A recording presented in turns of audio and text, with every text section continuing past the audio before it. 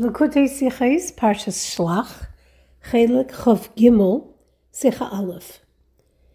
In this week's Torah portion, we learn of the Meraglim and their mission to Eretz Yisrael. The story of the Meraglim, the spies, which led to a 40-year delay for our nation before entering the land, brings many questions to the fore. The Rebbe explores some of these questions and the lessons inherent in this event in our history, and how to accurately see the true mission of Shlichus, how to align ourselves completely with the Meshaleach, the one who sends us, and thus successfully fulfill one's mission of Shlichus.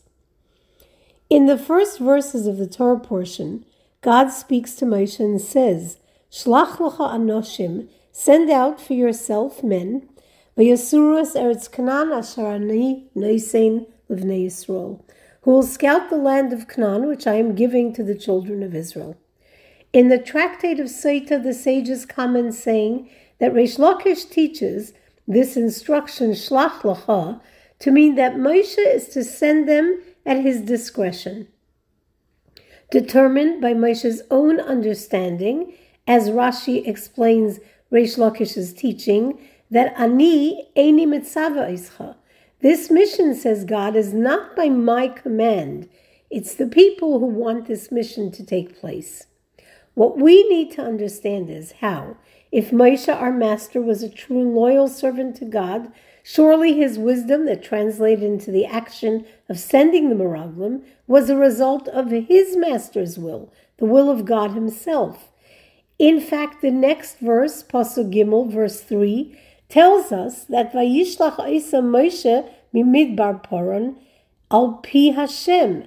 Moshe did send them from the desert of Paran by God's word, which Rashi most definitively explains to mean with God's permission, which automatically means that sending the spies was a good thing. The Rambam explains this, saying that it is quite common that when a land is going to be conquered, spies are sent to determine the best and easiest way to conquer this land. Hence, knowing that we do not rely on the miraculous hand of God, ein soimchin al hanes, there was a need to prepare for a war, and sending spies was something Moshe was in agreement with. So why does God make this dependent on Moshe's understanding? Why doesn't God himself give this instruction?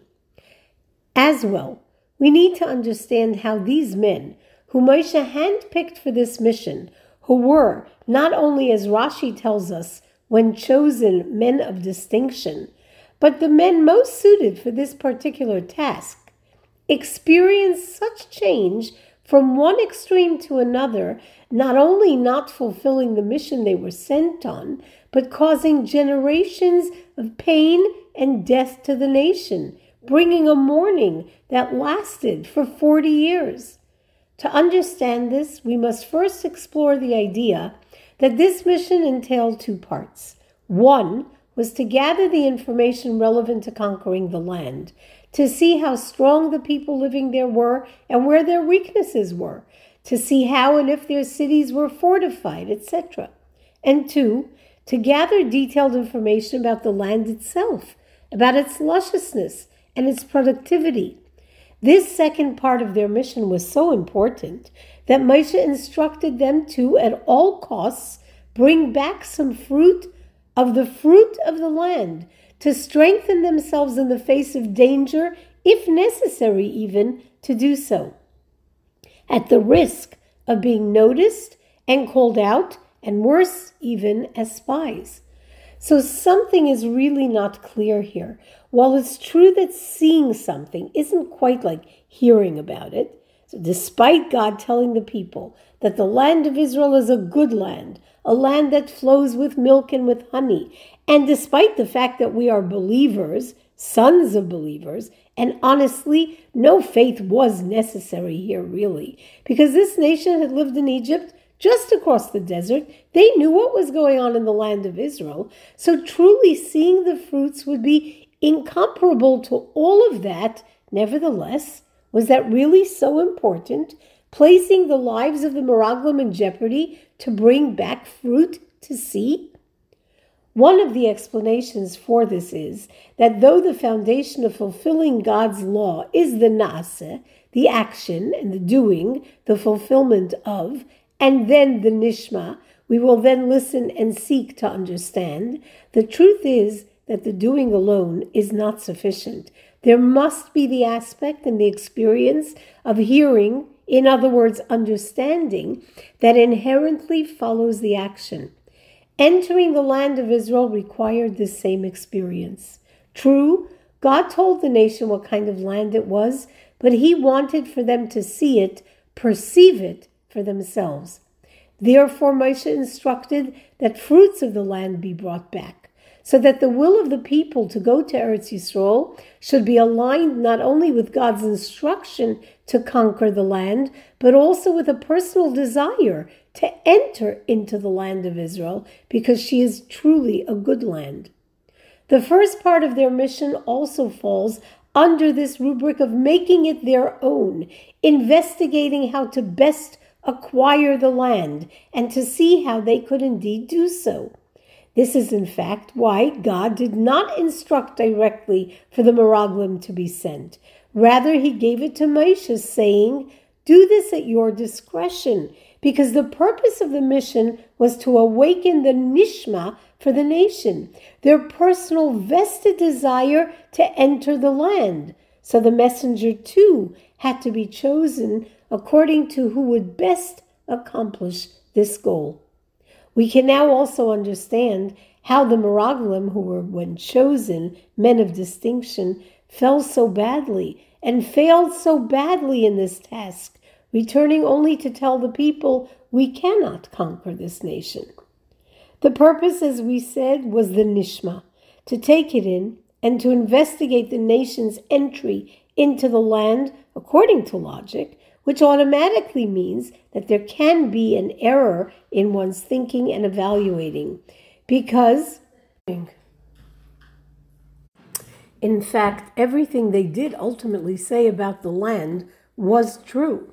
The land of Canaan was filled with giants who were the sons of giants and were physically stronger than the nation of Israel. And their final analysis that we cannot conquer it too, according to the laws of nature, was true, all according to their intellect and their logic.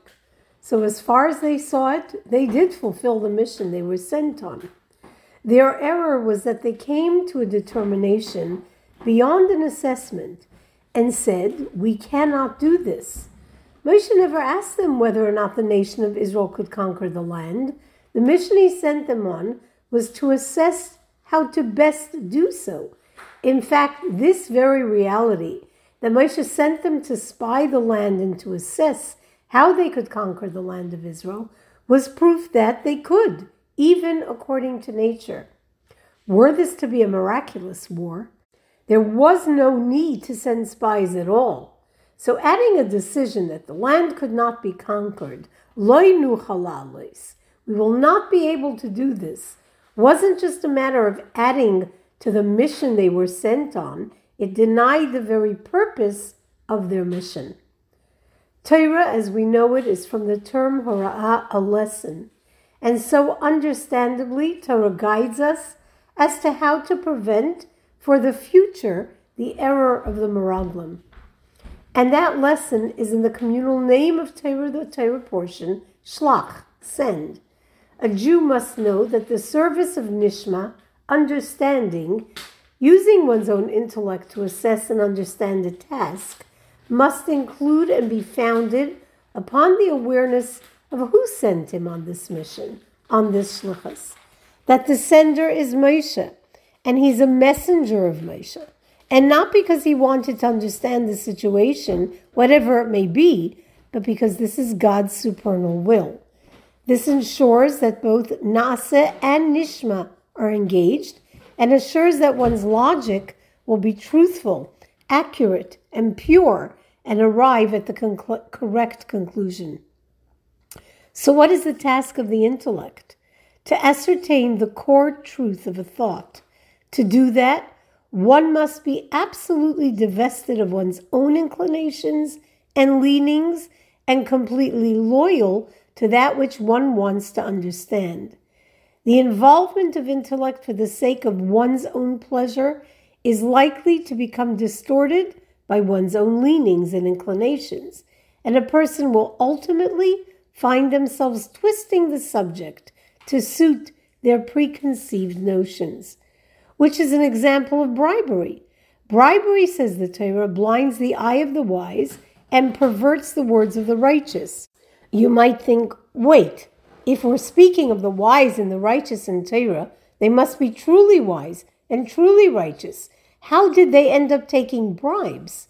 Bribery is thus understood to be not only monetary or the like in nature, it's being swayed by one's own ego-driven leanings and preconceived self-centric thinking.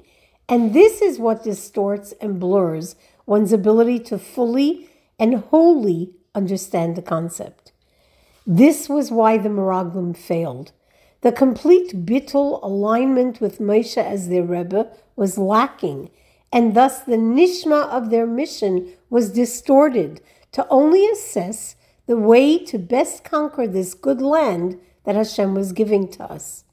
Without this total alignment, there's the experience of self, and thus seeing the giants in Canaan threw them into a state of terror, and they saw themselves as grasshoppers, small, crushable.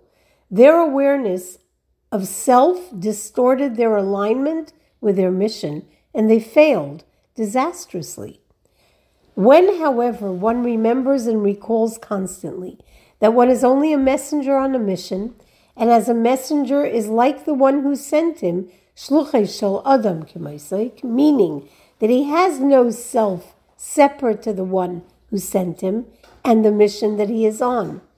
And when the one who sent him is Moshe, in other words, he is a direct messenger, a shliach of Moshe, whose entire existence is truth, he remains connected and attached to that truth and to his mishaleach, to Moshe, and does not veer away from this truth, nor for a moment do his thoughts sway from the fact that he is on a mission for Moshe Rabbeinu.